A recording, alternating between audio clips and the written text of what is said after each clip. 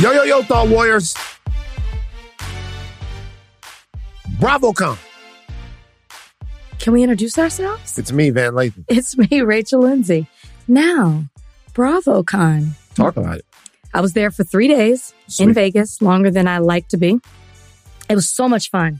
So much fun. I mean, if you're a fan of Bravo TV, all the shows, everyone's there. They're doing panels. They're doing exclusive premieres. They're giving you exclusive, not premieres, but where they're letting you know when shows premiere. They're giving you exclusive clips, exclusive trailers. They have a bazaar where you can buy all the products. Yeah, it's called Bravo Bazaar, where you can buy all the products that the Bravo celebrities sell. Bravo celebrities? That's what they're called. So not celebrities. Bravo celebrities? Mm-hmm. Okay. And I moderated 3 panels. Nice. Yes. What were the panels? I had Ask Andy. Okay. So it was me and Andy Cohen. I saw that. I saw you and him hanging out. And then I had the Potomac reunion, which got... Spicy? Yeah. I didn't see it last night. I had to moderate. Like, I mean, they don't get along right now.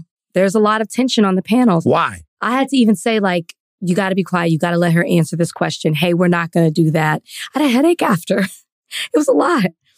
And then I had a panel called Day One Divas, where it was housewives who've been with their franchises from day one and are still around. Who are those housewives? Kyle Richards from Beverly Hills. Still kicking. Mm-hmm. Heather Gay from Salt Lake City. Don't know who that is. Vicky Gunvalson, the OG of the OC. Never heard of her. Okay. Well, she was the first season, first city ever, because OC's the first city. Yeah. Robin Dixon. Okay. Giselle Bryant. Nice. And Teresa Giudice. So there's no one from Atlanta that's still on there from the beginning? Atlanta, no one cares about Atlanta anymore. Maybe Sheree. Sheree's a day Atlanta's one. done, huh? They don't care. I did say during Ask Andy that I think they need to like revamp it. Revamp it? Yeah.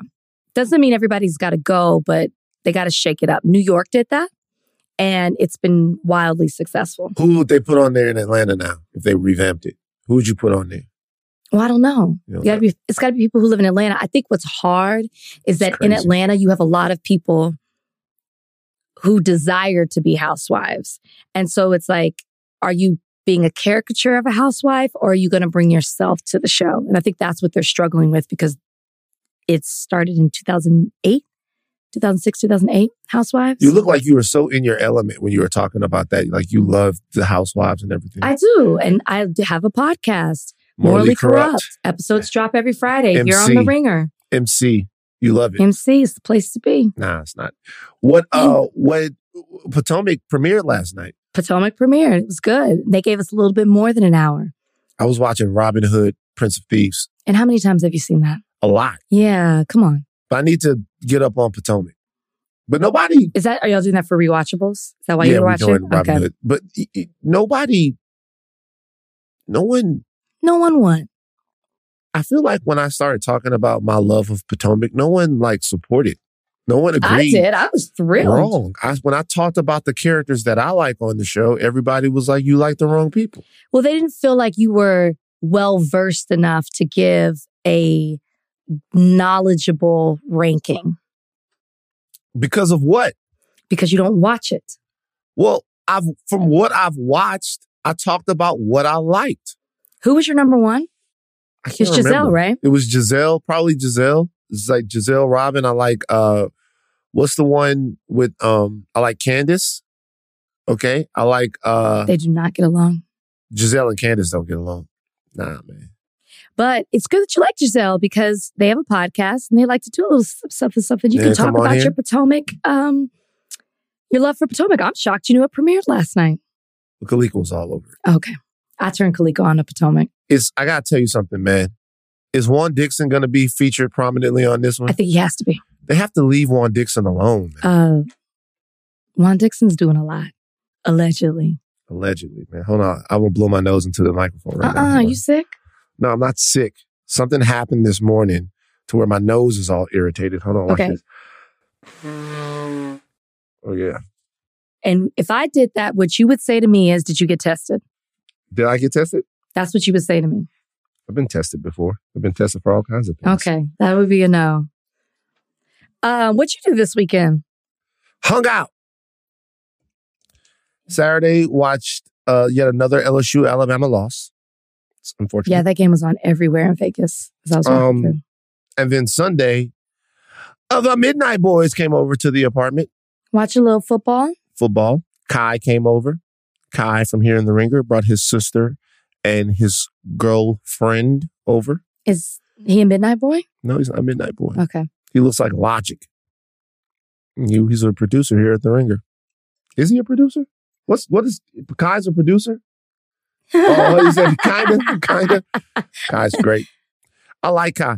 Kai was over. Charles was over. Jomi was over. We played Spider-Man, the video game. Where was Kalika? At the house hanging out with us. I'm going to start telling Kalika, just you have an open invitation. When the Midnight Boys come over, come to my house. I've hung out with the Midnight Boys, though, and it is a lot of fun. Underestimate her. I do have fun. We're fun, and we get it going. We were watching nerd stuff. We played Mortal Kombat. That's my idea. Katie, my friend Katie went out with the Midnight Boys. They did. They went to a Halloween she said party. They had a fun time. The Midnight Boys are fun. I know they're fun. Yeah. Katie went to high school with Charles. They went to the same high school. Me that. In Asbury Park or whatever. Also, I just give myself a break from watching all the mess that's going on the internet. There's so much mess. Everyone's embroiled in a lot of mess that's happening. And that's what this podcast is going to reflect today. That's not true. Yeah, this podcast is going to be some mess. We're going to get maybe some mess, but this podcast has got to be a uplifting light to the world. Okay. You know what I'm saying? I'm not against that. Are you? No, it seems like you are. No, it's just a lot of shit is going on in the world, and sadly, we have to talk about it. Rachel, you're a positive person. No. I'm not. You're not a positive person? Do you have a positive outlook? I wouldn't describe myself. I strive to be. But I would not describe myself as an optimist. You're a glass half empty kind of gal. And that glass I'm is not of glass tequila. Half full or empty. It's just right in the middle.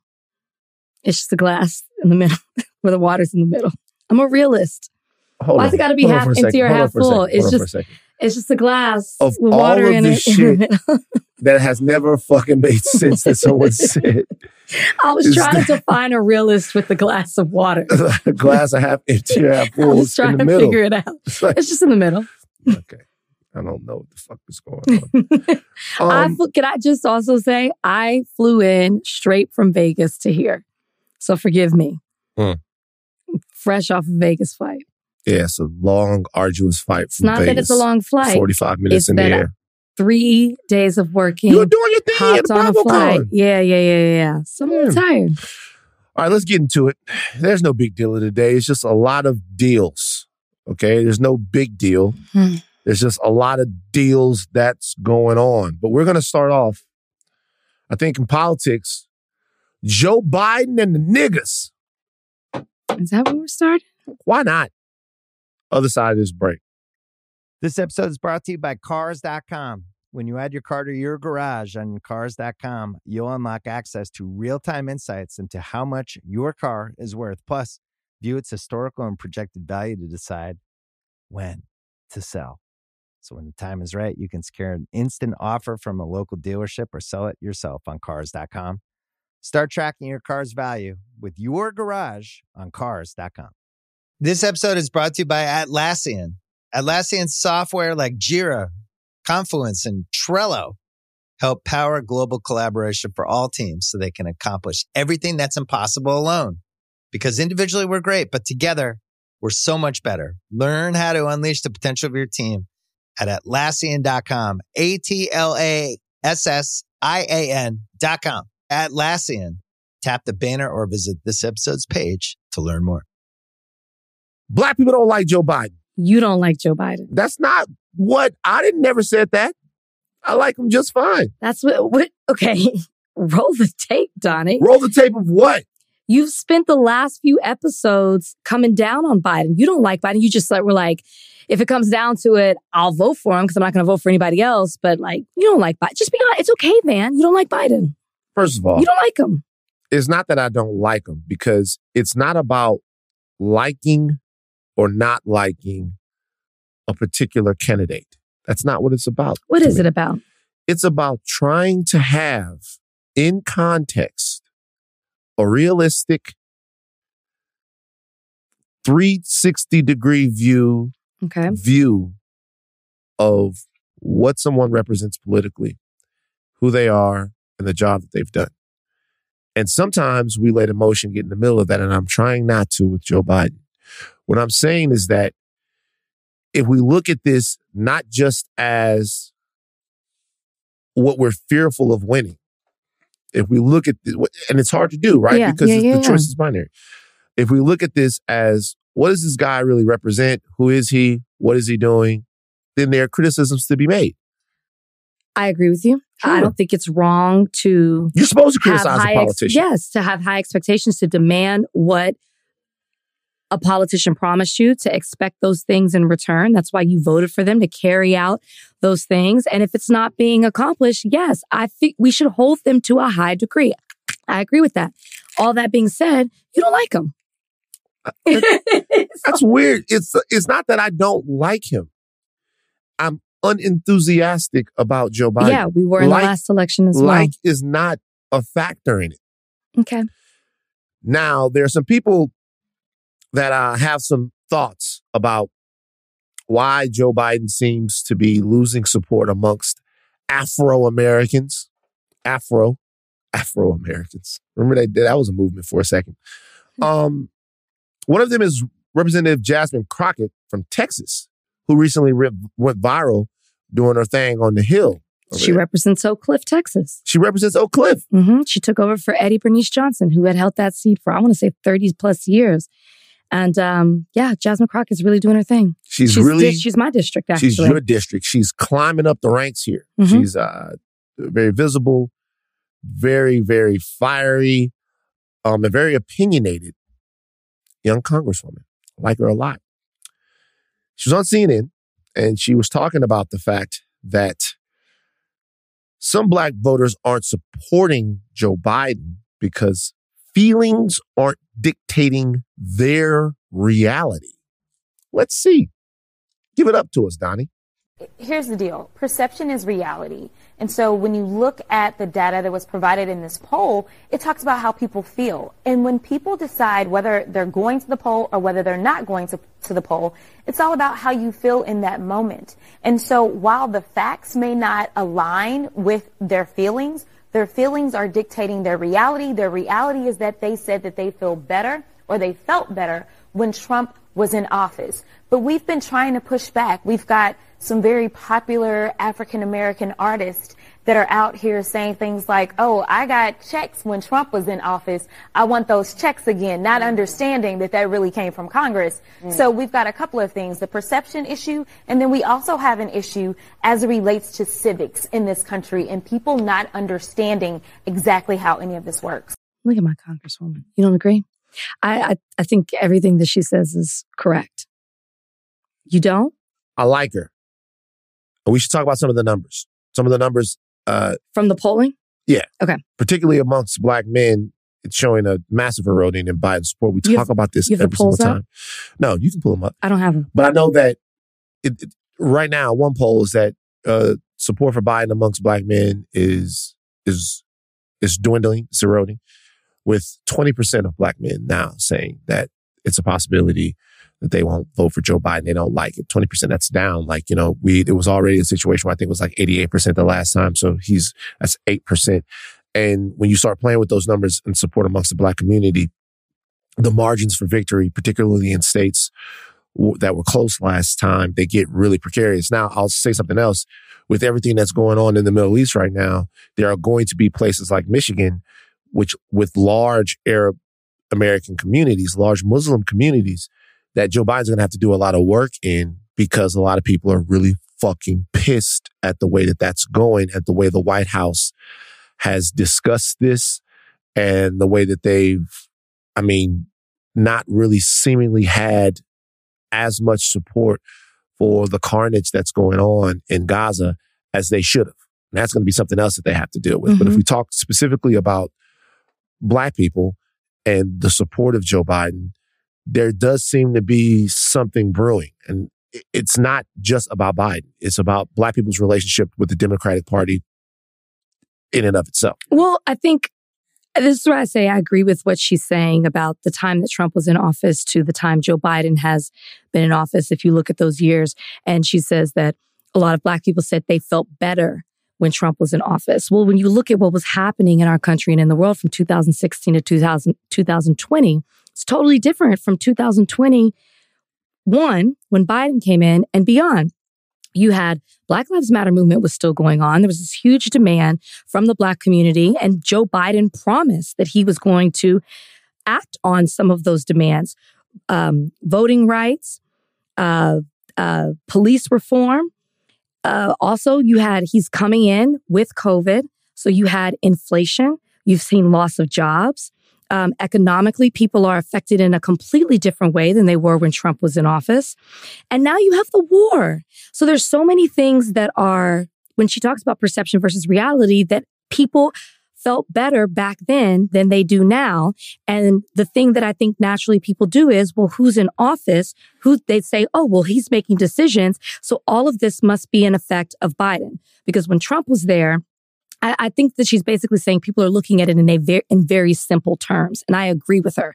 The people who are disheartened with the things that Biden is doing or saying they don't feel Biden, or even saying it's not even just disheartened with Biden, it's Trump over Biden. I felt better with Trump. They're looking at it in a very simple way, and they're not looking at the picture as a whole. Do you know what I mean? I do.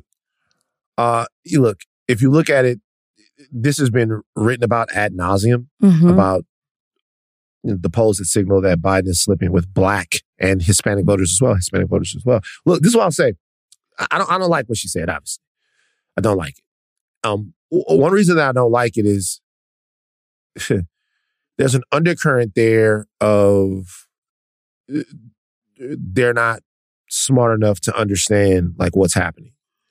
We've talked about this. What? We talked about this with Sexy Red. I don't think she's insinuating they're not smart enough. People just don't. It's exactly what I said with the Sexy Red argument. We totally disagreed on that. Yeah. It's not that they're not smart enough. People just don't have the will to go out and seek that information. So for Sexy Red to flat out say, well, Trump's getting checks. And what she's saying is, well, Trump wasn't actually the one doing that. People aren't researching that. And it's not just Black people. I'm not going to just say it's the Black community. There are other communities as well. So I won't say that she's just simplified. Like, she's not saying they're not smart enough. So my question is this, and it's a very simple question. Are the Democrats going to take ownership or responsibility for anything? Are they going to take ownership or responsibility for their successes? Or are they going to take ownership and responsibility for their failures? Or is it on everybody else to bail out the Democrats whenever it's time to have an election? There's no way. So what I'm saying is this: the Democrats can't get the things that Black people ask them to do done. Not our fault. Not our fault. We can't get it. We can't give you the voting rights. Is it their fault? Just hold on. We can't give you the voting rights. We can't give you the justice and policing. Not our fault. Not our fault. It's not us. It's them. Okay. Now, the support erodes. It's not their fault for not messaging this stuff. It's your fault for not knowing it. So it's not the Democrats. Things are going well. You guys can't see it because you guys aren't educated enough. You're not smart enough. That is literally not what she said. Am I in the Twilight Zone? That's certainly what she said. She said there are certain things about civics, which is the function of the government and how it works, that people don't understand. There are people that don't understand that. Okay, well then let's give her credit for what she said. And what she said was there are certain people that don't get this. So it's not our messaging, right? Is that you don't understand. It seems as if whenever there is time for accountability, it's not their fault. They're not messaging to people and running campaigns around what they've done correctly. It's not their fault when they can't get something done.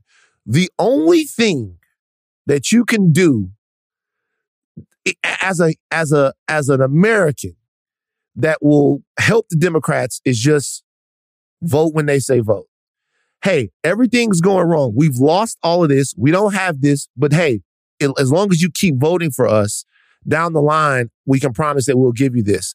Down the line, we can promise that this is going to happen. You can't afford not to vote because the other side is so bad. That's not untrue.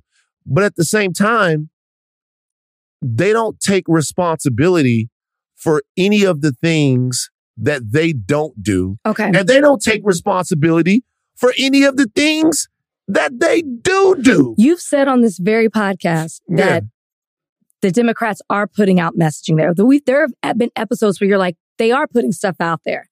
No. I'm saying, no, that's not what I've said. I've said that they are doing stuff. Okay. So fine. wait, what I've said is, and I'm glad you said that, because when things have gone right, when the jobs report has come out, when these different things have when the economy looks to be growing, when inflation is slowing, when all those things, we talk about those things here. And I think that there are things that the administration has been able to do in order to make those things happen. And I'm not saying that they're doing a bad job. I'm saying they're not giving us what we wanted, but there are reasons for that too. What I'm saying here, though, is that for me, for us, for the electorate at large, if you want people to know how well you're doing, your messaging is part of being a political machine and entity. So what would that messaging, what would that messaging look like? Because we can agree that, because I don't agree with you that that's what she was saying and that everything is y'all's fault and not the Democrats' fault. Well, how can you not agree with that? Wait, first off, it's not the Democrats' fault that we don't have the Voting Rights Act and we don't have the George Floyd and Policing Act. It is Democrats' fault. Okay, so they had the majority in Congress to be able to get the vote? There were Democrats who would not support it. There were Democrats if all the Democrats voted, it still wasn't going to pass. But what I'm telling you, though, is they weren't even able to get their caucus, the people that they have, on board with getting some of this stuff done. And if they had all of them, they still wouldn't have had the votes, is my point. They still wouldn't have had the votes if they had all of them. So you can't solely say the reason that we don't have those two things that the Black community was absolutely expecting to get is because of the Democrats. You can't say that. They ran on it, though. I know they ran on it, but they don't have control. But they don't have control over Congress. So what I'm saying is they don't have majority votes. So then this is the way you set yourself up to lose. We're talking about the civics of this, right? We're talking about the civics of it. The way you set yourself up to lose is to go, hey, not to us who understand 60 and a filibuster and all of that stuff, not to those people. The way you set yourself up to lose is to go, hey, vote for Warnock and Ossoff, right? Because we need the majority in the Senate so we can really push our agenda through. And then we have the tie-breaking vote with Kamala Harris because we need to be able to get our agenda through. Then everybody goes out and they vote. Then you come back a couple of months later and you go, you know what? We need more than that. So what we said really wasn't the whole truth. If you want people to understand how things work, because the American people, like not the elite of us who get a chance to sit around and volley these issues back and forth, like they just listen to what you tell them. The Republican messaging is much simpler and they're talking to a homogenous electorate to a large degree. The Democrats have to figure their messaging out. And blaming the people that you're expecting to save your ass every time they go to the poll is just not a good way to go about it. I'm sorry. I feel like you probably think that I give politicians too much credit. And I think that you're not allowing people to take responsibility as well. I don't think that you are. I really don't think so. I mean, what she's saying is true. When you do have prominent people with a platform who are saying reckless things that aren't true, then how are you not blaming those people? It's Democrats' fault that Sexy Red doesn't know that Congress issues checks. Okay. So this is what I would say. It's not the Democrats' fault that Sexy Red thinks that Trump wrote her a personal check for $1,400 and that's why she's going to vote. It's not that. It is Democrats' fault to educate their electorate not only on what they're going to do, but what they've done and why they couldn't do the things that they do. And I'll say this. A lot of this stuff has to do with the fact that they play too nice. You have the president right now, nice man. You have the president, but he'll go through great lengths to tell you that he's like super close with Mitch McConnell and they're pals. We disagree, but it's cool. It's all of that stuff. I get it. To me, and I've always said this, if you can't get it done, and this is what Bakari and a lot of the other people were trying to do. Shout out to Bakari. Bakari had a press conference. He goes up there and he says, Joe Manchin, Kristen Sinema, these people are standing in our way. Like, if you're the president, use your bully pulpit to pressure and influence people to get on board with what it is that's going on. And if not, let people know exactly why things aren't going the way you would want them to go. I'm not against that. So the question is, why don't they do it? I'm not even against that, what you're saying. But for you to say that what she's saying is wrong because it's the Democrats' fault that people don't know, I think what you're not taking into account is people also have to be receptive and want to know those things. Some people don't. It's just as simple as them as like, am I getting money? Am I losing money? Do I have a job? Or gas prices up? Like, some people don't want to know the details of that. It's as simple as like, because this is why I say she's not calling people dumb, but like, have you ever seen the people that do the man on the street? Yeah. And they ask questions like, sure. Who's the vice president? Yeah. Who's the secretary of state? Right. People will be like, Bill Clinton, Abe Lincoln. Yeah. Like, we'll just name random stuff. There's also not a curiosity or desire for people to know or understand those things. They don't care to. And so I think it's you saying there's no, that's why I said, well, what do you want the Democrats to do? I'm not letting them off scot-free. But what I'm saying is it scot-free or scotch-free? Scotch-free. It's scot-free. Oh, I was right the first time? Yes. It sounded wrong coming out of my mouth. I'm not letting the Democrats off scot-free, but what I'm saying is you act like if they had this perfect messaging and they filtered it in a way to people who would be willing to vote Democrat, then they would receive it. I just don't think that that's the truth. I think that political entities are responsible for a couple of things. Number one, they're responsible for motivating their electorate to go out and vote. Correct. They are. They're responsible for educating their electorate on why they should vote. Correct. They're responsible to delivering what they said that they were going to do to their electorate.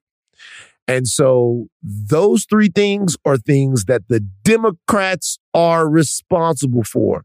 And we can sit here and talk about how stupid Americans are all we want, because we already did that. We already talked about how uninformed and rubish and hickish that Americans are. And what happened was we separated between coastal elites and the people in the middle of the country who felt like they had been abandoned by political establishments because we talked over their heads. Mm-hmm. Then the guy came in and told them lie after lie after lie after lie, and they elevated him to God status. Because it made them feel a certain way, which is what she said. What I'm telling you is that the Democrats need a messenger. They need a messenger of what's wrong in America, what's right in America, and how they can fix it. And blaming the people that you need to empower you is just a poor way to do it. I just don't think that that's what she did, but we'll agree to disagree. We'll agree to disagree. I like her. You got to make people take responsibility as well. And I feel like you're not requiring people to take any responsibility. You're not. Wait a minute. Hold on. I just don't. Just real quick. They're the leaders. Okay.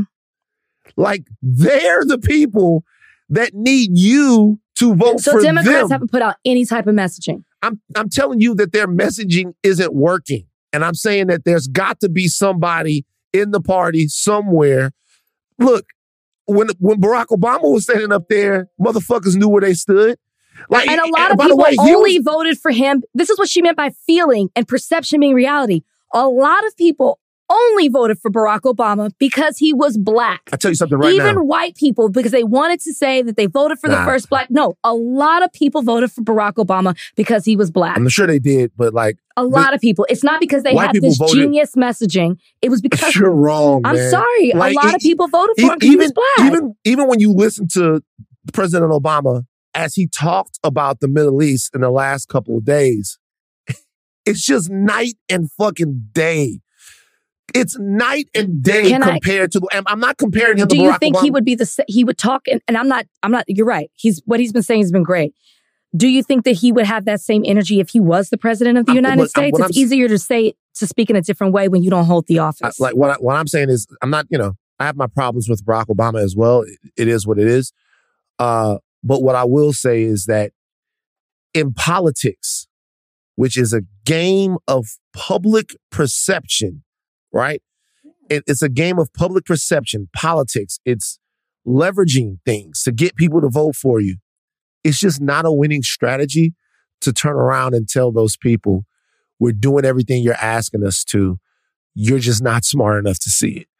And I even if that's true, you shouldn't say that.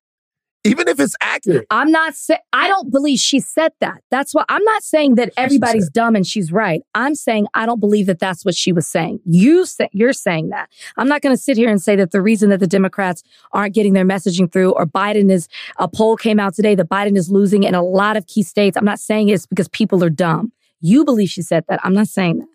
Well, I think that people are looking at Joe Biden and they're going, I don't know, man. They are, of course. Yeah. We are. But when you're faced with the other option, as you said on the last podcast, it's like, well, I'm not going to vote for the other side. And there's not a better option at the moment. A couple other things going on in politics. New House Speaker Mike Johnson, this guy is getting off to a fucking gangbuster start. He's had every fucking bad idea that you could have. Mike Johnson has the worst ideas of anyone ever.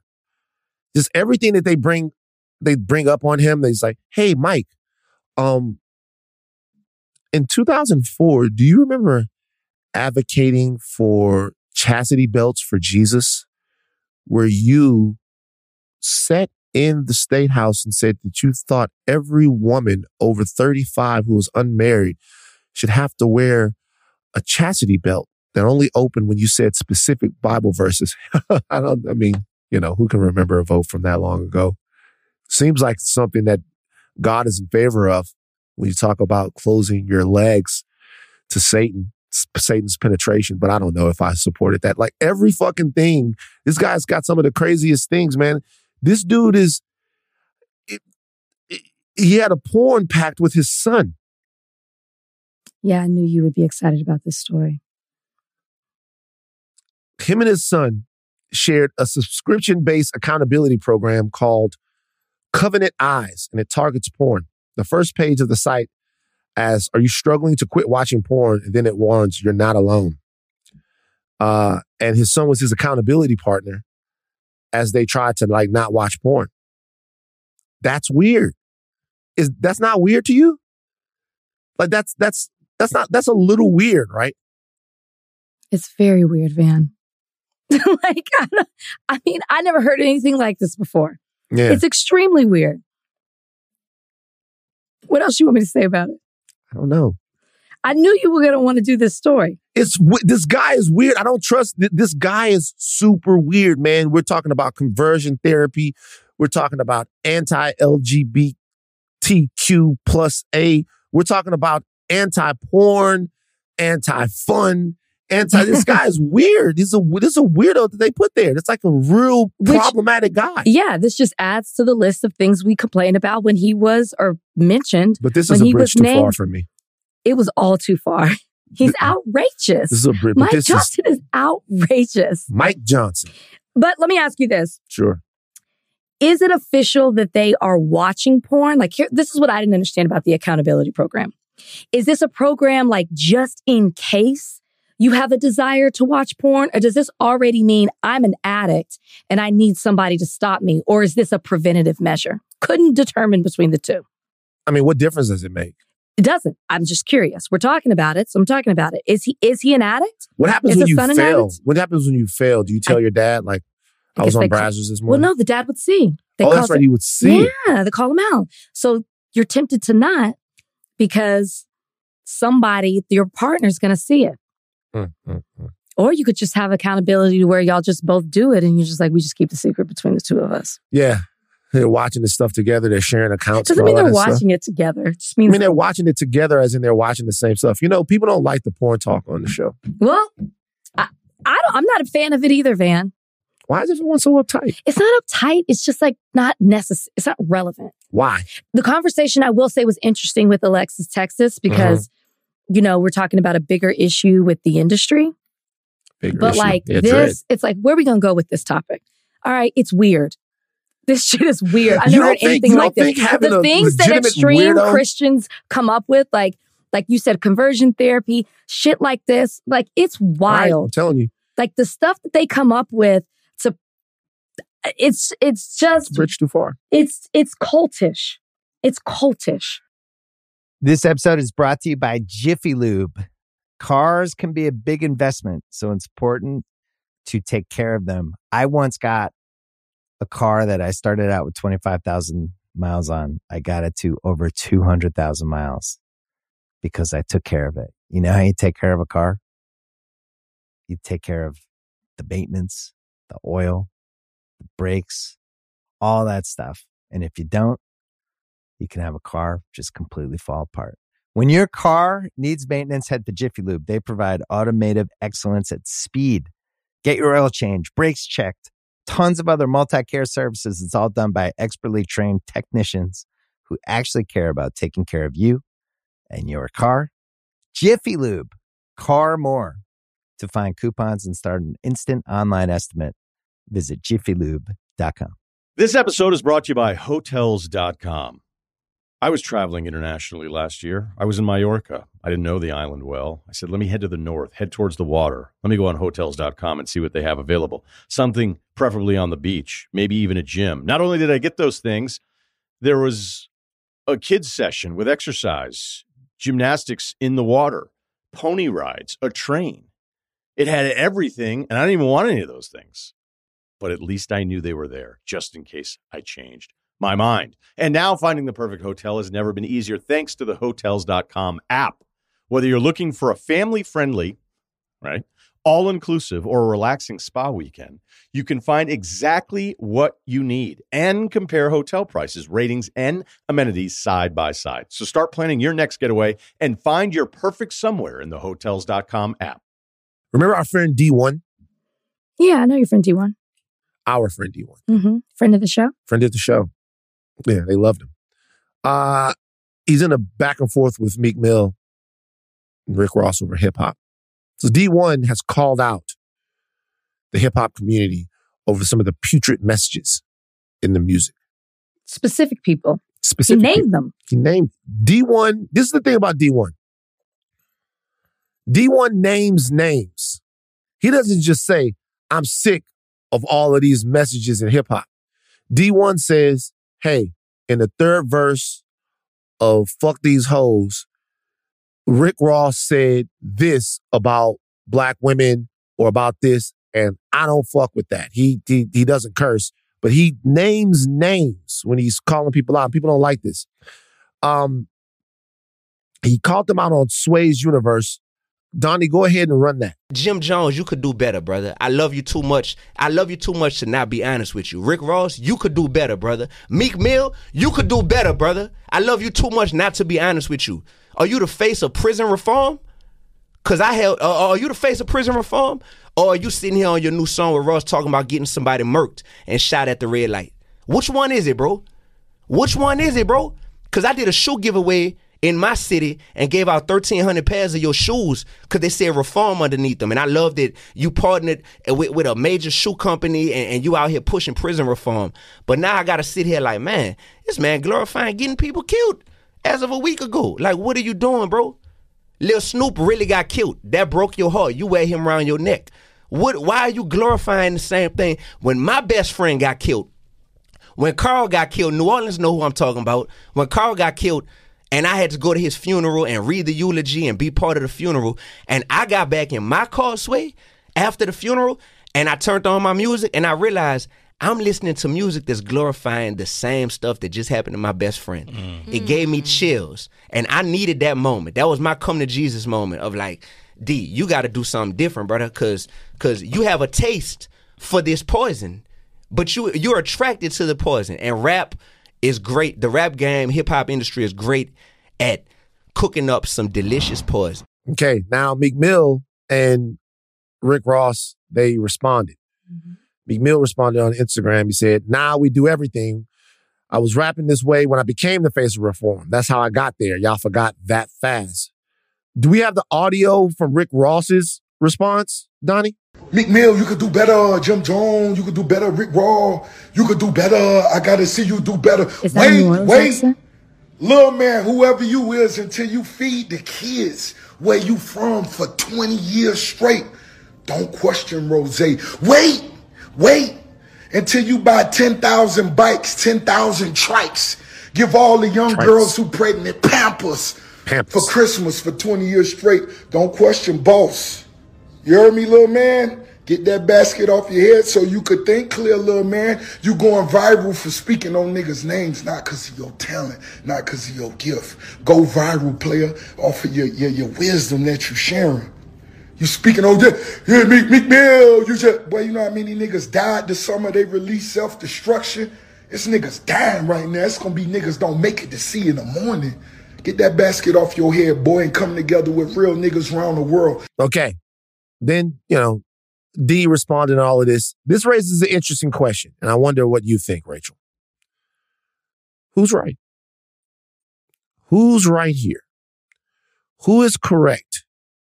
Do we need to be more direct in calling out some of the pernicious elements in hip-hop music by calling out artists directly and trying to hold them to a standard to have better messages in the music? Or is this the wrong way to go about it?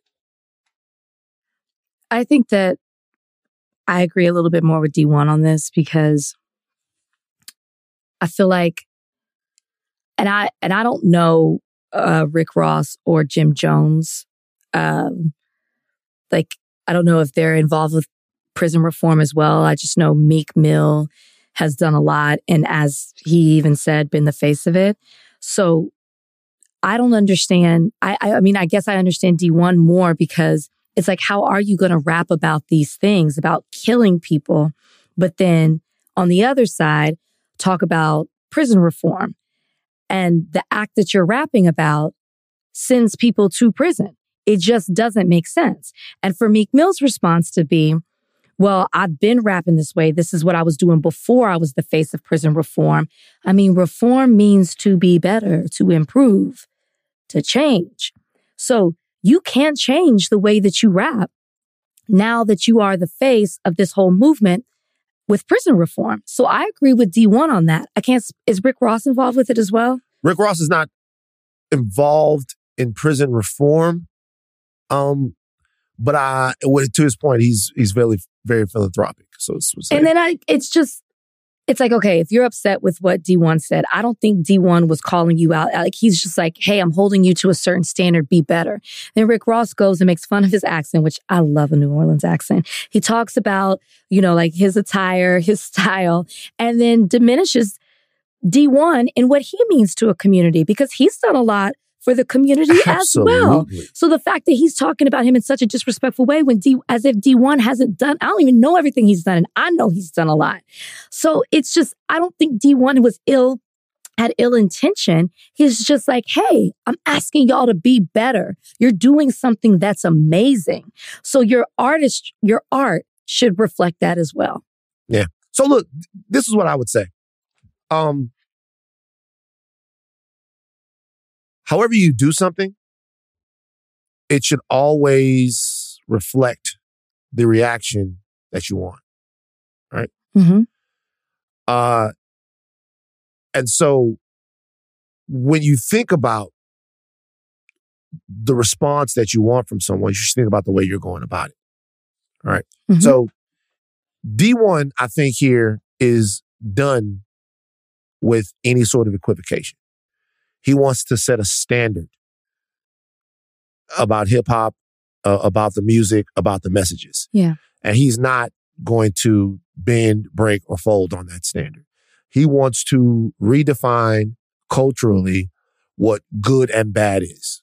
And that seems pretty standard, but it's not. It's complicated, and it's been complicated. It's been complicated to try to discern what's positive or negative. And I'll tell you why.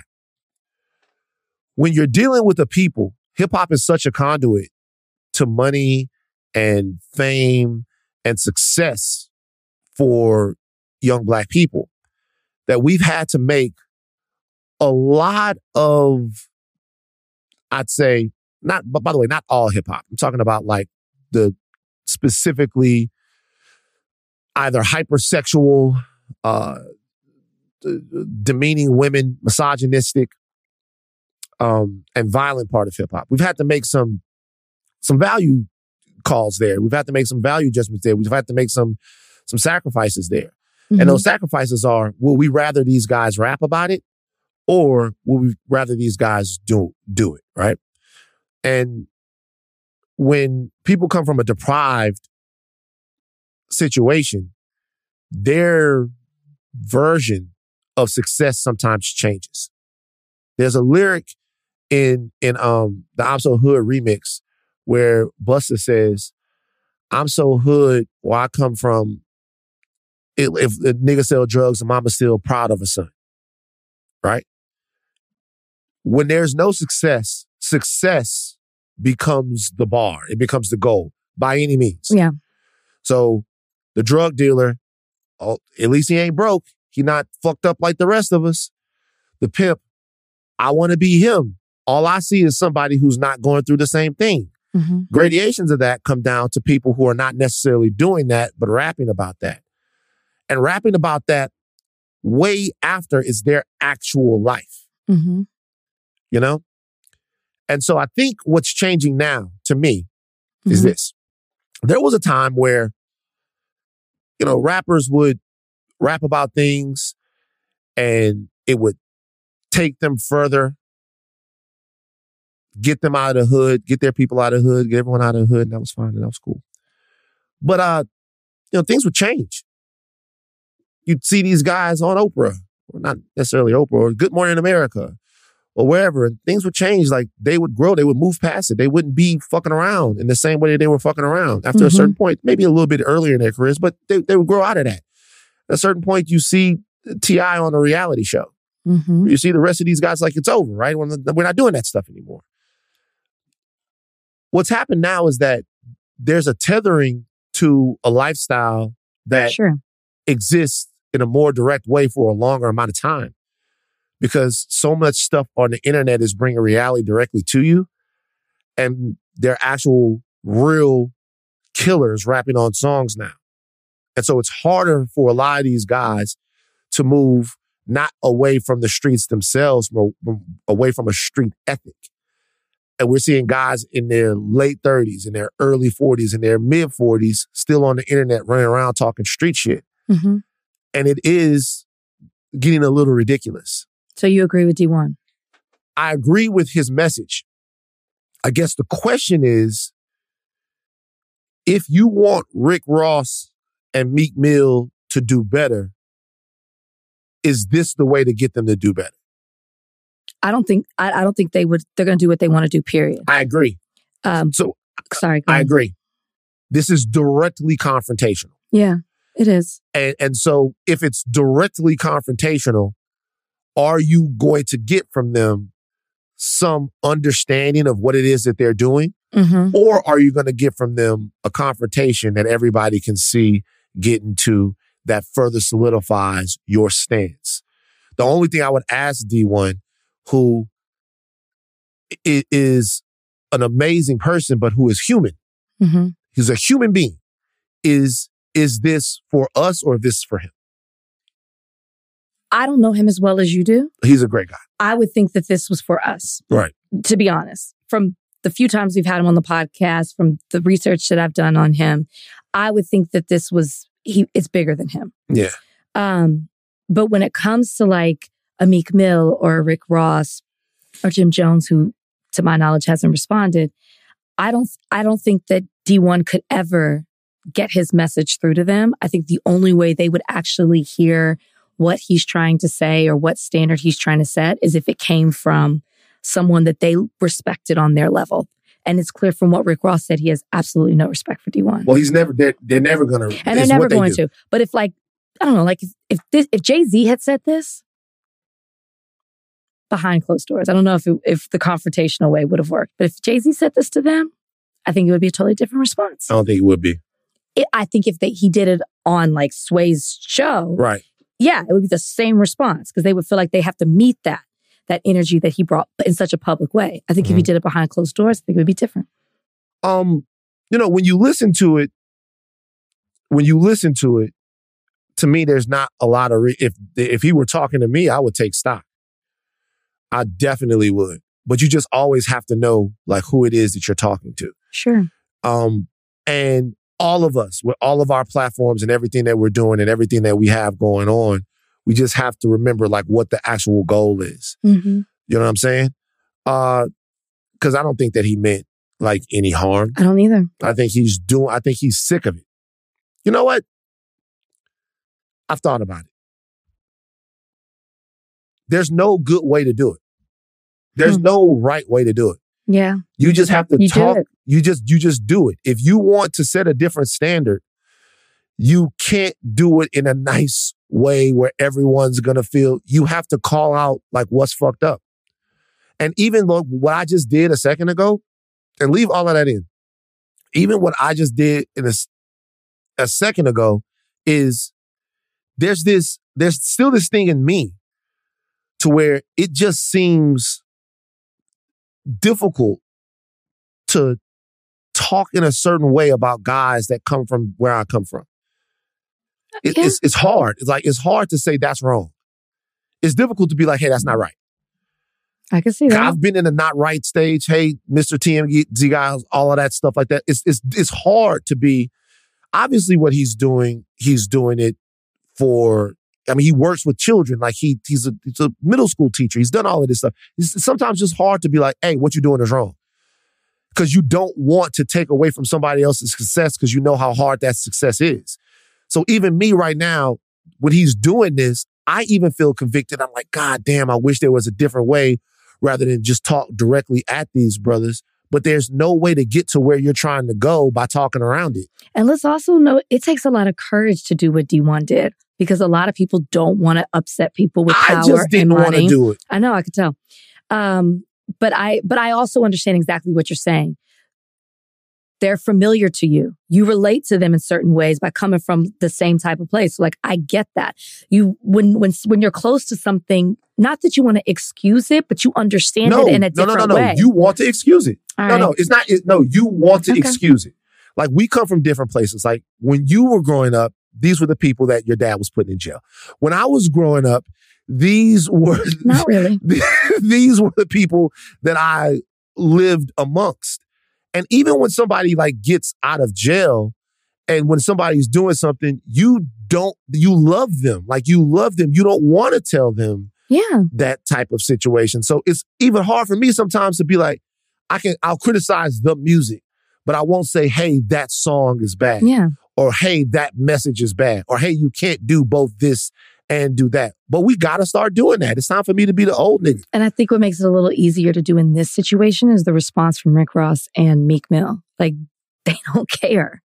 Meek actually really cares about prison reform. It's something very close. I'm not saying they don't care about that. The good they do. I'm saying he's so dismissive of D1 calling out the hypocrisy in the art versus what you're doing for the community. You're encouraging a certain lifestyle that leads to the exact thing that you're trying to change. Yeah. There's hypocrisy in that. That's what I'm saying. Yeah, you can't do that. And Meek Mill's response was like, I was doing this before. So like, it's so flippant. But his response is like, and this is another thing, his response is, I wouldn't be able to even have a voice on this if I wasn't rapping this way. And that's the fucked up double-edged sword of all of this. Is like they're more willing to listen to Meek Mill on that because of who Meek is than they would be on D, who lives his life in this really disciplined and godly way because they got to care about what you're doing. It sometimes seems like the only way to make them care is to do it in a certain way. It's a tough one. It is tough. It's a tough one. But everybody just think about the grander picture. Even myself. Like, I was like, oh, is it about D1? No, it's definitely not about D1. He's been on this for forever. This episode is brought to you by 20th Century Studios' Kingdom of the Planet of the Apes. As a ruthless king builds his empire at the expense of the remaining human race, a young ape will fight for the future of apes and humans alike. Kingdom of the Planet of the Apes. Enter the kingdom in IMAX this Friday and in theaters everywhere. Get tickets now. This episode is brought to you by Hotels.com. I was traveling internationally last year. I was in Mallorca. I didn't know the island well. I said, let me head to the north, head towards the water. Let me go on Hotels.com and see what they have available. Something preferably on the beach, maybe even a gym. Not only did I get those things, there was a kids session with exercise, gymnastics in the water, pony rides, a train. It had everything, and I didn't even want any of those things. But at least I knew they were there, just in case I changed my mind. And now finding the perfect hotel has never been easier thanks to the Hotels.com app. Whether you're looking for a family-friendly, right, all-inclusive or a relaxing spa weekend, you can find exactly what you need and compare hotel prices, ratings, and amenities side by side. So start planning your next getaway and find your perfect somewhere in the Hotels.com app. Or do you like sassy men? I didn't understand this. You don't like it? I didn't say I didn't like it. I'm trying to understand the movement. The sassy men movement? I was not really aware of it. It's a trend on TikTok, correct? Yeah, there's a guy. His name is Pray444. Mm-hmm. And he's apparently sassy on TikTok. Okay. And look, he's the face of sassy men, and it's been used to describe expressive men with bigger attitudes. Some have deemed feminine. Okay. Initially, sassy was a derogatory term used in a homophobic manner. That's what Donnie has here in the notes. But now it's something that's like, cool, this guy, everyone, the black ladies love this guy. His name is Prayag Mishra. He's blown up in the past month. Have you seen any of his TikToks? Yeah, I don't get it. You don't get I was like, I clicked on the TikTok. Give me another one, Donnie. Give me the second one that's in there. I really don't know how to feel about this whole sassy thing, and I wanted to talk about it. First thing I want to say is guilty. I've been that. Sassy, I've been that. You don't choose to be sassy. That's just your personality. Like, if it was up to me, I would have chosen to be nonchalant and sexy. God wanted me to be loud and sassy. What can I say? 444 Pray. He's the leader of Pookie Nation, where he's the sassy man. His women are his Pookies. And so, they like him. And there was a gentleman on Twitter who took aim at some of the black ladies that are a member of Pookie Nation, saying that there's a double standard with sassy. Mm-hmm. All right, Donnie, run it. I really don't know how to feel about this whole sassy thing, and I wanted to talk about it. I shouldn't say what I'm about to say. I should not say what I'm about to say for many reasons. One, I shouldn't say what I'm about to say because it'll make me sound like a pick-me, which maybe I am. I'm not perfect. I also shouldn't say what I'm about to say because it'll make me sound jealous. And the reality is this is it's a free country. Like, people can say what they want. People can be attracted to who they want. Like, it's fine. I also shouldn't say what I want to say because when people like something or somebody, they will go to the lengths of gaslighting people who they know are speaking facts, but it threatens who they like or what they like. So while being aware of all those things, I'm still going to say what's been irking me lately. There's a lot of black women up under this man's comments and on Twitter. A lot of black women foaming at the mouth and drooling at the mouth at his good looks and his sassiness. He's getting a lot of praise. A lot of praise. I'm not speaking to all black women. I don't want to generalize because I know that's not cool. But a lot of y'all only think that he is so attractive in his sassiness because he's not black. And because he's light-skinned. A lot of y'all, dare I say most of y'all, would not accept his behavior on a brown-skinned or dark-skinned black man. It would go from he's so sassy, but I'm attracted to him, to he's so sassy, and what you really mean is he's gay or comes across gay. And you might as well call that man the F word because y'all mean it as a slur when you say it to black men. And then it's funny because I see some videos popping up of black men stitching his video and like showing the comments and being like, well, damn, like, are we allowed to be like this way now? Like, are we allowed to like be full humans and everything like that? And I'm like, no, baby, not you. You're too dark. You're black. They don't want you to act like that. It's only okay for him to act like that. It's just something I noticed. What do you think? So the guy who created the movement is not queer.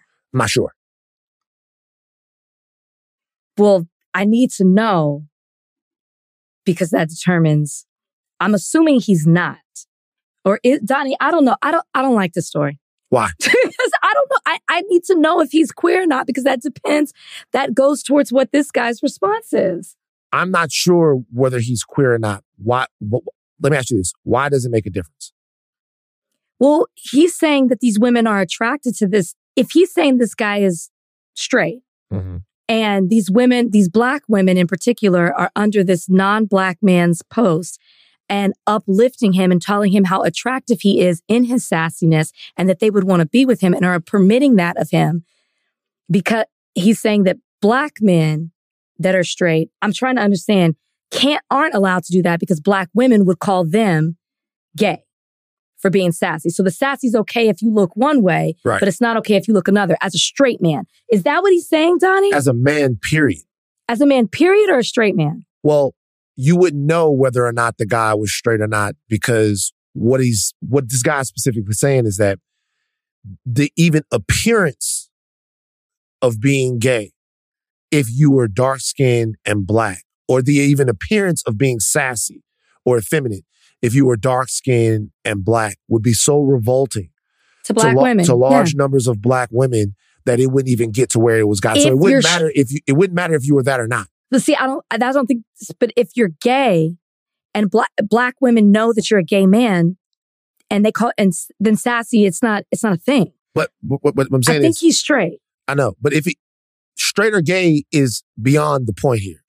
Beyond the point is, how would they feel about a black man presenting this way? A straight black man presenting to be effeminate. Donnie, please help. Because I think if the black man's gay, I don't think this would even be a discussion. If the black man's gay, would he say, okay, so it's ambiguous whether or not the guy is gay or straight, right? It's ambiguous. You don't know. And he's allowed to be effeminate. He's allowed to be effeminate. So whether or not you knew, if you knew that he was gay, then you probably wouldn't be lusting over him. Maybe you wouldn't be lusting over him in the first place. Right. That's why I think he's straight. Okay. So, but here's the thing though. But the very appearance of him being gay, according to this gentleman, is enough to where they wouldn't be lusting over him at all. And that is the problem that he's having. I need to know if he's straight or gay to be able to make this argument. Because my thought is this guy is taking over this word sassy because it can be used in a negative. He wasn't taking over the word sassy. They said that he's sassy and he embraced it. So he didn't come on there like, here's Sassy Empire. I'm the sassy man. They told him he's sassy. They told him he was sassy and they liked it. What he's essentially saying is that they wouldn't have liked it if he was a dark-skinned black man. Whether or not this guy is gay, whether or not this guy is straight, the fact that he's sassy would not be celebrated if he was not. I disagree. If the black men are gay, I don't think.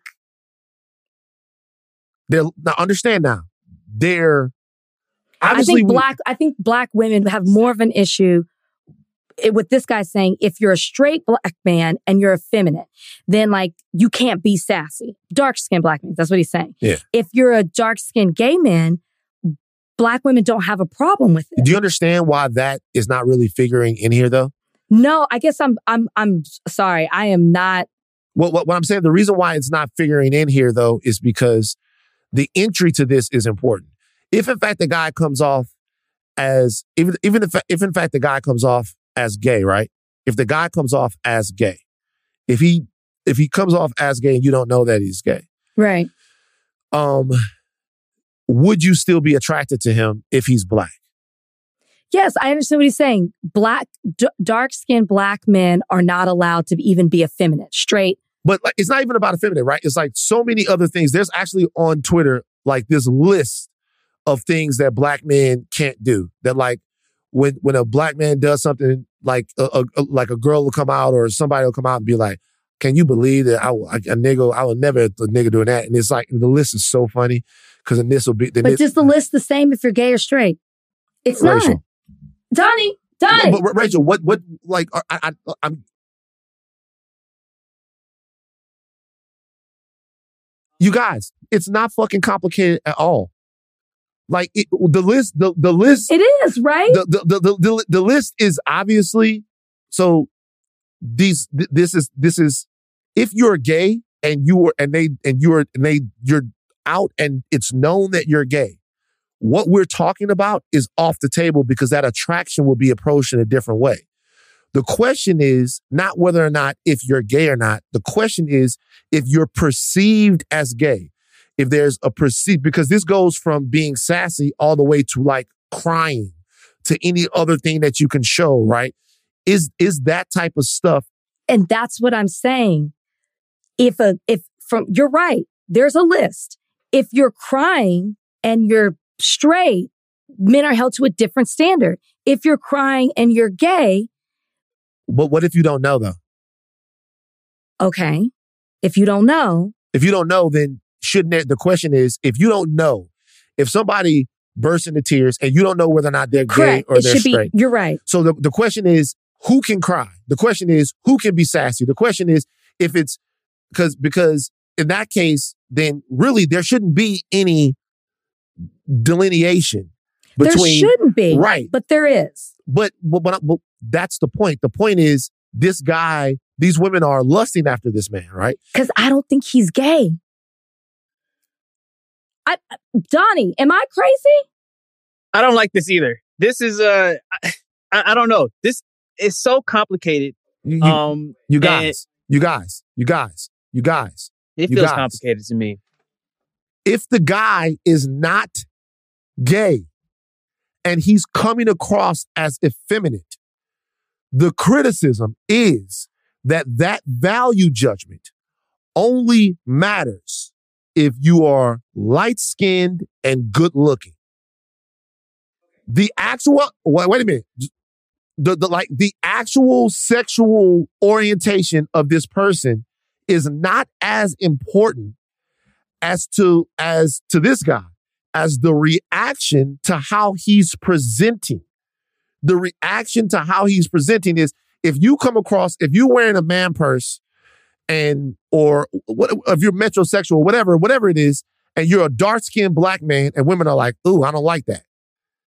And you're this guy and they're like, oh my God, that's sassy. That's so cool. The guy is saying that there is latent homophobia in there that has to do probably with the hypermasculinity that is both criticized by black men, but also then reinforced by their mates about how they have to act. And he's calling that out. And the whether or not the dude is actually gay or straight doesn't reinforce or depower that. If anything, saying that you have to be gay to act a certain way is actually making this guy's point. No, this guy also talks about light skin versus dark skin. So he's basically saying he does. So he's also saying if you're light skinned and you're feminine, it's okay. If you're dark skinned and feminine, it's not. He's saying both things. I don't agree with that. If that's how we're going to look at it, I don't think that that's true with how black women view men. I don't think light skinned people get a pass to be effeminate and dark skinned people don't.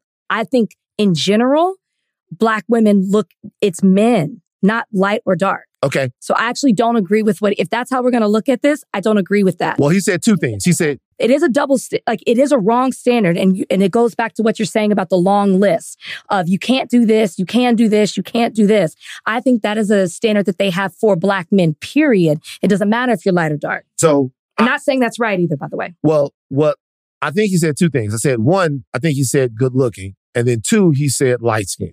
I don't agree with that. I think black women do have a standard that they expect black men to act. And I don't care if you're good looking, light skin, dark skin. There's an unfair standard that I do believe that they expect men to have, that black men are supposed to be and act a certain way. And I think it's a problematic standard, but I do not think. So you think if this was a dark skinned black man who was acting this way and they weren't sure whether he was gay or straight, but he was acting sassy, that they would still be into him? I don't think they would be. Okay, but it doesn't have to do with dark skin or light skin. I think it is black men. Right. Okay, so let's just stay there. Yeah, let's just stay in that. Let's just stay there, because I don't understand why it took us so long to get there. But because there's just different layers to it. Okay, what are the different layers? I don't really want to go back. We like Donnie gets.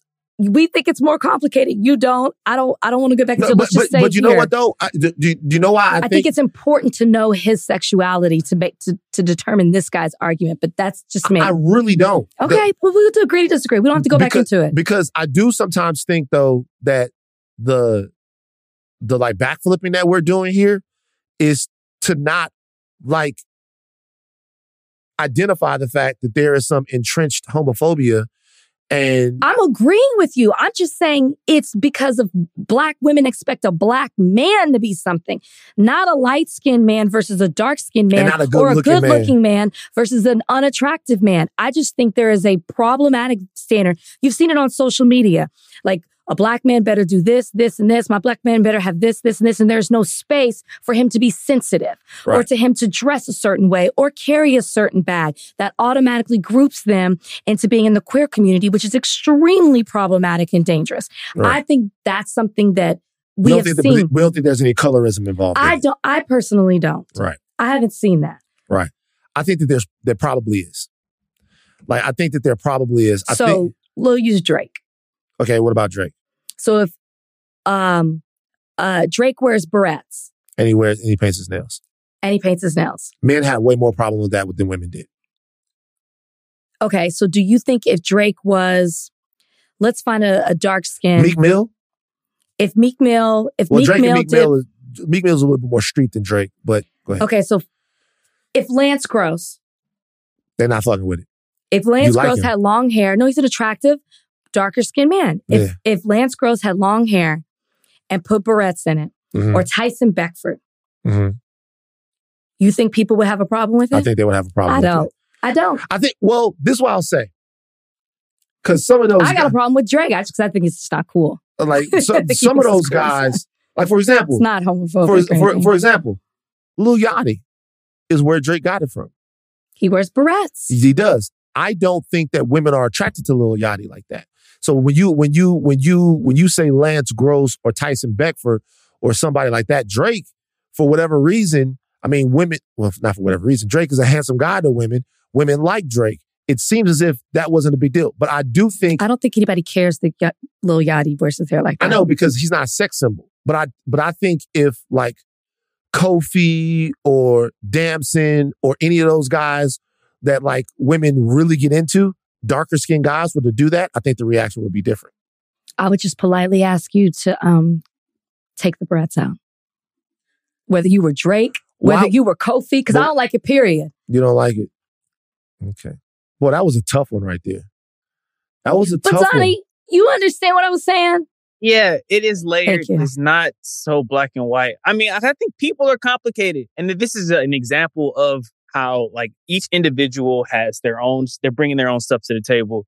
And that like is exponentiated, however you would say that. That's like, is even more complicated because we're like bringing in these different things like sexual orientation and just presenting your way, like the way that you present to other people. And then it's people's preferences. Like there's just so many different layers to it that I guarantee listening back to this, I'm going to be like, yeah, this was a complicated conversation that we tried to bring home.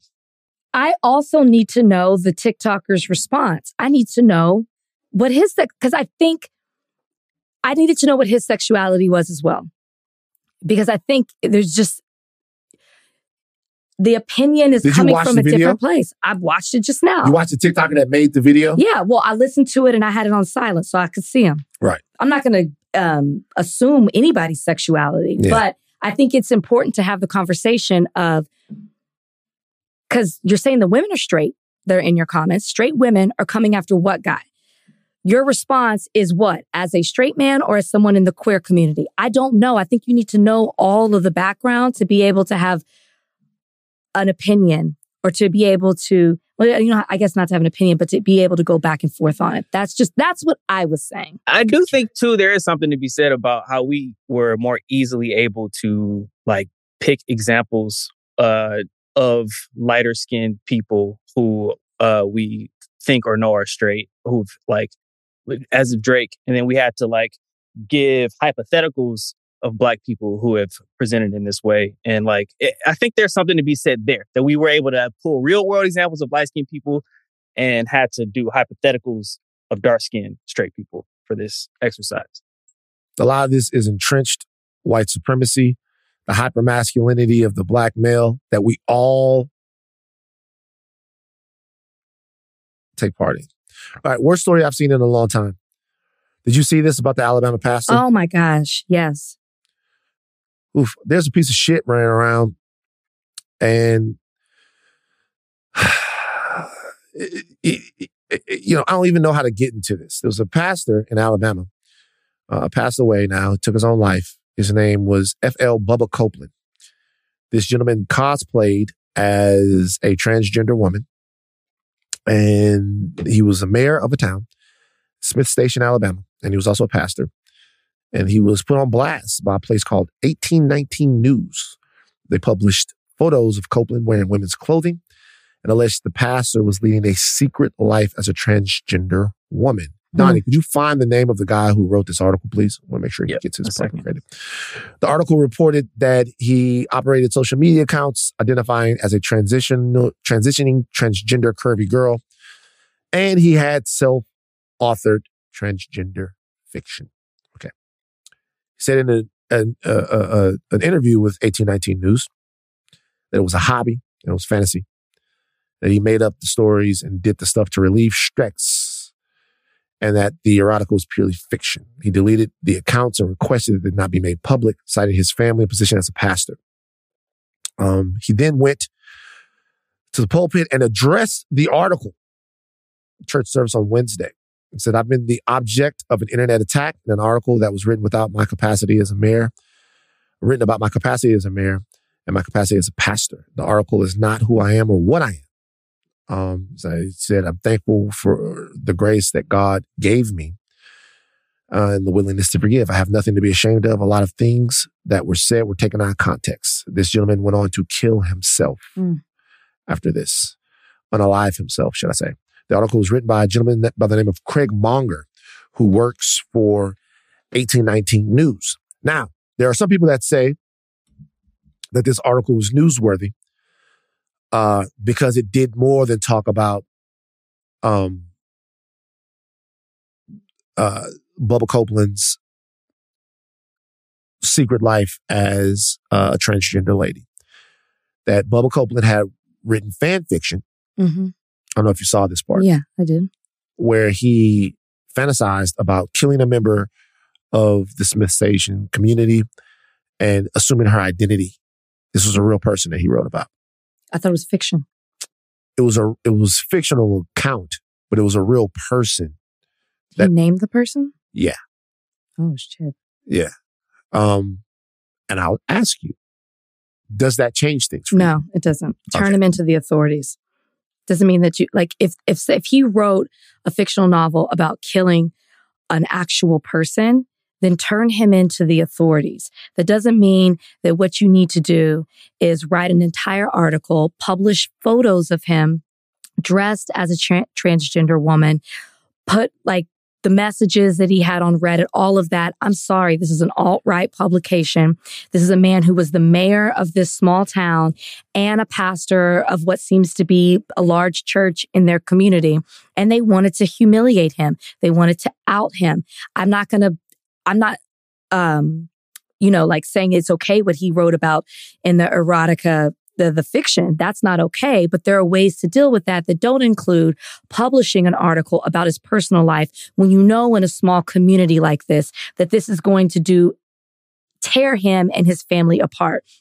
Because just a little bit on Bubba Copeland, I mean, this is a man who ran for mayor and his whole outlook was to change the city from what it was he called the city Mayberry, and he wanted a different vision for it in 2023. He was about growing the businesses. He had this whole vision for it. And then 4 years before this, he had to step up with the city because the city was devastated by a tornado, an EF4 tornado. And to even where the president came to talk to him and visit the community and commend him for the work that he was doing to step up as a leader. Everybody who talked about this man talked about what a good man he was and how good his heart was and how dedicated to the community that he was. So to me, it just goes back to like talking about, we were talking about Mike Johnson and his son and the porn, and just sometimes these extremists, these people who are these, fire and brimstone Christians are so ready to tear down somebody else, maybe because they're hateful of their own thing or to hide what they're doing in their own personal life. And it's just, to be a Christian is not this. This doesn't practice Christianity. And this was just such the way to demonize him is what they were doing. And it's just wrong on all accounts. And at the end of the day, the man ended up taking his life. So, we could talk about the fact that this was part of the newsworthiness of this was, because the article about him writing the fiction came out, I think 3 days later after the original article. So that wasn't originally what was in the reporting. Originally what was in the reporting was the fact that this guy had another life as a transgender woman, and that was weird, and bad for people. That's the way this reads. The way this reads is that your pastor is transgender. Your pastor isn't who he says he is. Your mayor isn't who he says he is. And so you need to be aware of the illicit things that they're doing behind closed doors. That's the way this comes off. It doesn't come off as, hey, look, this person is a danger to the community. It doesn't come off like that. You don't think it insinuates that? Well, this is a small town in Alabama. Understand what I'm saying. What I'm saying is I'm using that in terms of people that would say that him writing about killing a member of the community is dangerous and people needed to know. That's not the tenor of the article. The tenor of the article is look at how poorly this person's character is. Look at how weird or bad this person is. How ungodly this person is. And you need to know. This was an outing.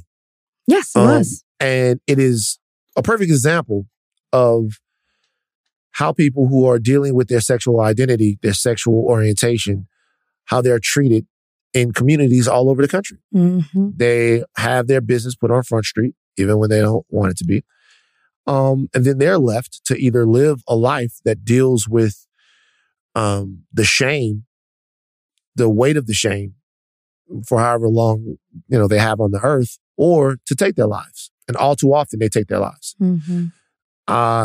This was incredibly irresponsible, useless reporting, mean-spirited and evil reporting by Craig Monger and 1819 News, and they should be fucking ashamed of themselves. Absolutely. And not only ashamed of themselves, if I was the family of this man, I would file a wrongful death claim against the paper and against Craig Monger as well. Yeah, no, absolutely. Something that... Lawsuit. Something that, when the article came out, Copeland's actually gave quotes. Like he knew that this article was coming. And something that he said, I want to know what you think about this. He said, what I do in my private life has nothing to do with what I do in my holy life. You agree with that? Because it just makes me think of, oh boy, come on, help me. The Christian rock star pastor. Carl Lentz. Makes me think of Carl Lentz. You and I had a back and forth where we didn't agree with how that was handled. And when I saw this quote, it made me think of that again. What I do in my private life has nothing to do with what I do in my holy life. Interesting. It depends on the way you look at it. So this is what I'll say. I think a lot of this has to do with how it's judged on the outside. In the case of Carl, most of the soul searching that he was going to have to do was with his own family. and putting his own family back together, right? Mm-hmm. Because of the things that he went through and the things that he put his family through. I actually spoke to him a couple of times earlier this year. I talked to him. After the documentary came out? After the documentary came out. And he said something that I think is really interesting. And I know people are rooting against Carl because they hate it when they're disappointed in someone, and people have all kinds of views on him. But he said something that's really interesting. He said, they always say that like you fall from grace, mm-hmm. that you fall from grace. Mm-hmm. And he's like, you can't fall from grace. You can only fall into grace. Grace is what you have for people. He's like, when you fall from grace is not a thing. You fall into grace. Mm-hmm. And if you have any type of faith or any type of belief in that, that's poignant. Mm-hmm. Because grace is what you should have for people when they fail. Mm-hmm. And grace is what God has for people when they fail. So when you fall, you fall into grace. Yeah. And a lot of times as human beings, we don't provide that grace. And that's just part of who we are. But I see it a lot in the Christian faith. And I think that really is something. When you and I just agreed about Carl Lentz, I said, I thought he should be removed from the position, not the church. I don't believe in turning your back. Like, that's not Christianity. That's not Christian values. I don't believe in turning your back on somebody or kicking them or putting them, expelling them from the church. You're supposed to wrap your arms around them and like help them and support them and be better. Those are the values. Like, maybe they aren't deemed to have that leadership position anymore, right?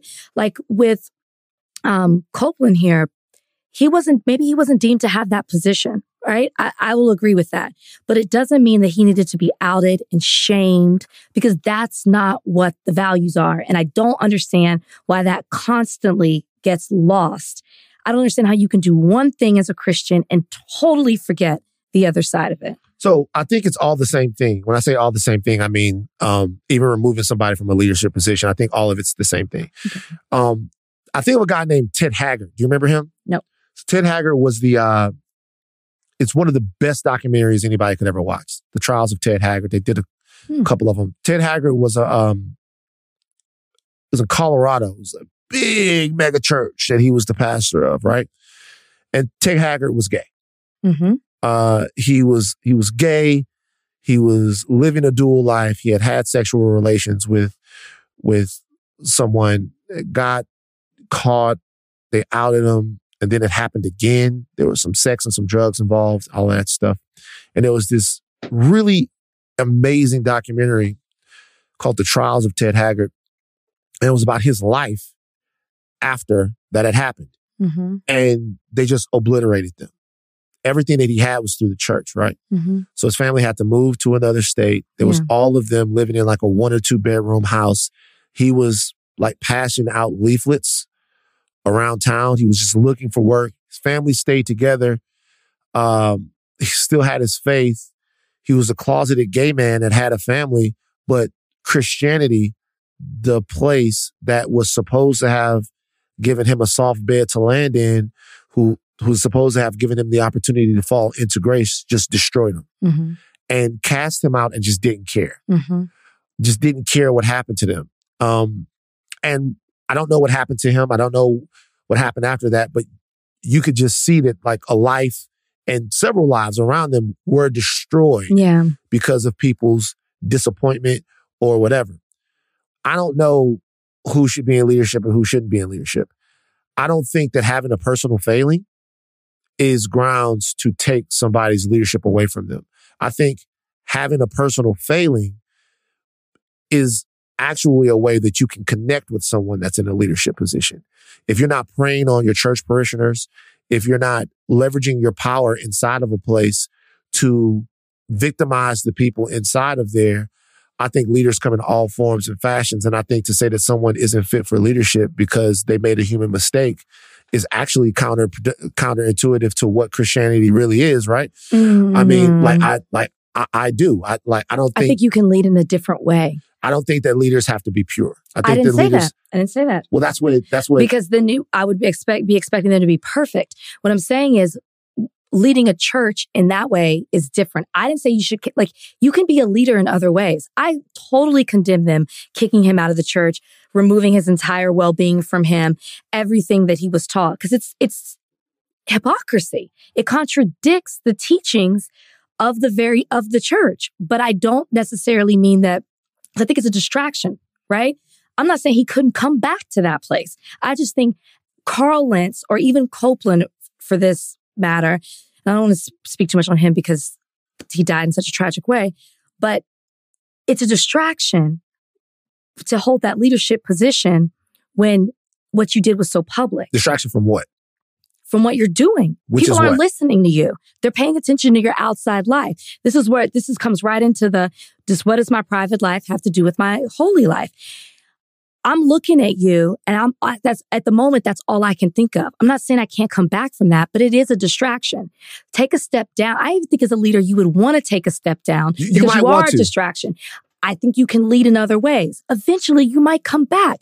I agree with you with what you're saying about, I think I said on this podcast, I went to a church, not Concord, because I don't want anybody to confuse it to Pastor Carter, but I grew up in a church in West Dallas.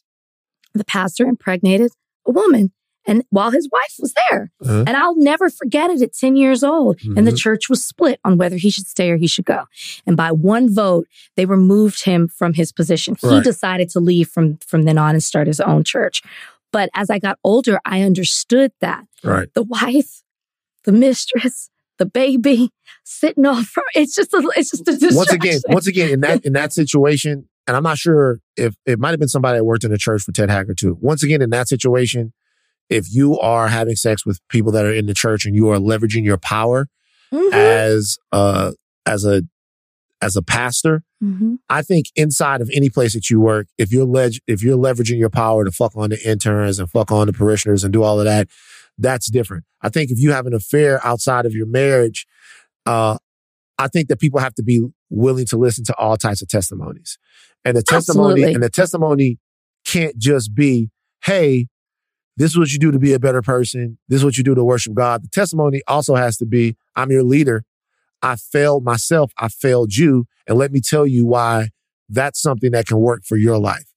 Like being an example is not just being an example of being perfect. Correct. Being an example is being an example of being human. And I think a lot of times, I don't want to get into a whole religious thing, but a lot of the reason why people have turned their backs on Christianity or any sort of thing that asks you to live your life to a standard is because they don't think that they can. And they think they don't want to be judged. And it's very judgmental. And they don't want to lose. And so to me, I actually think I look at these things in a different way because I look at these people as people created by God and not gods to other people. I do too. Okay. I don't look at pastors as gods. I learned that at a very young age. Yeah. But look, here's the deal. This is what I'll say. To 1819 News and to this guy, Craig Monger, fuck you guys. And I hope that in some kind of way you pay. Like, I hope in some kind of way you pay. The gentleman's name is at Craig Monger. Craig Monger 1819. You can find him on Twitter. Don't save your shame. This was just egregious in the worst way. I think it's fucking terrible. I think it's terrible. All right, we gotta go. What a weird show. Look, here's the thing, guys. Fuck it. That's what I'll say. Fuck it. Rach is still on a BravoCon high. No, I'm not. Yes, you are. Maybe a little bit. Yes, you are. So what are you going to do now that BravoCon is over? Do you have anything else to live for? Wow. I'm sure I could find some things to live for. I have a big luncheon this week that I'm planning with the Alzheimer's Association to talk about preventative measures and getting people who have, relatives that are affected by, or even friends that are affected by this disease, because it really impacts a lot of people, to get them more comfortable at talking about it, creating a community within ourselves, and then doing some of those preventative measures, such as brain health things that you could do to, we're having a panel to talk about it. You know what you could do? What? For Alzheimer's? You could eat eggs.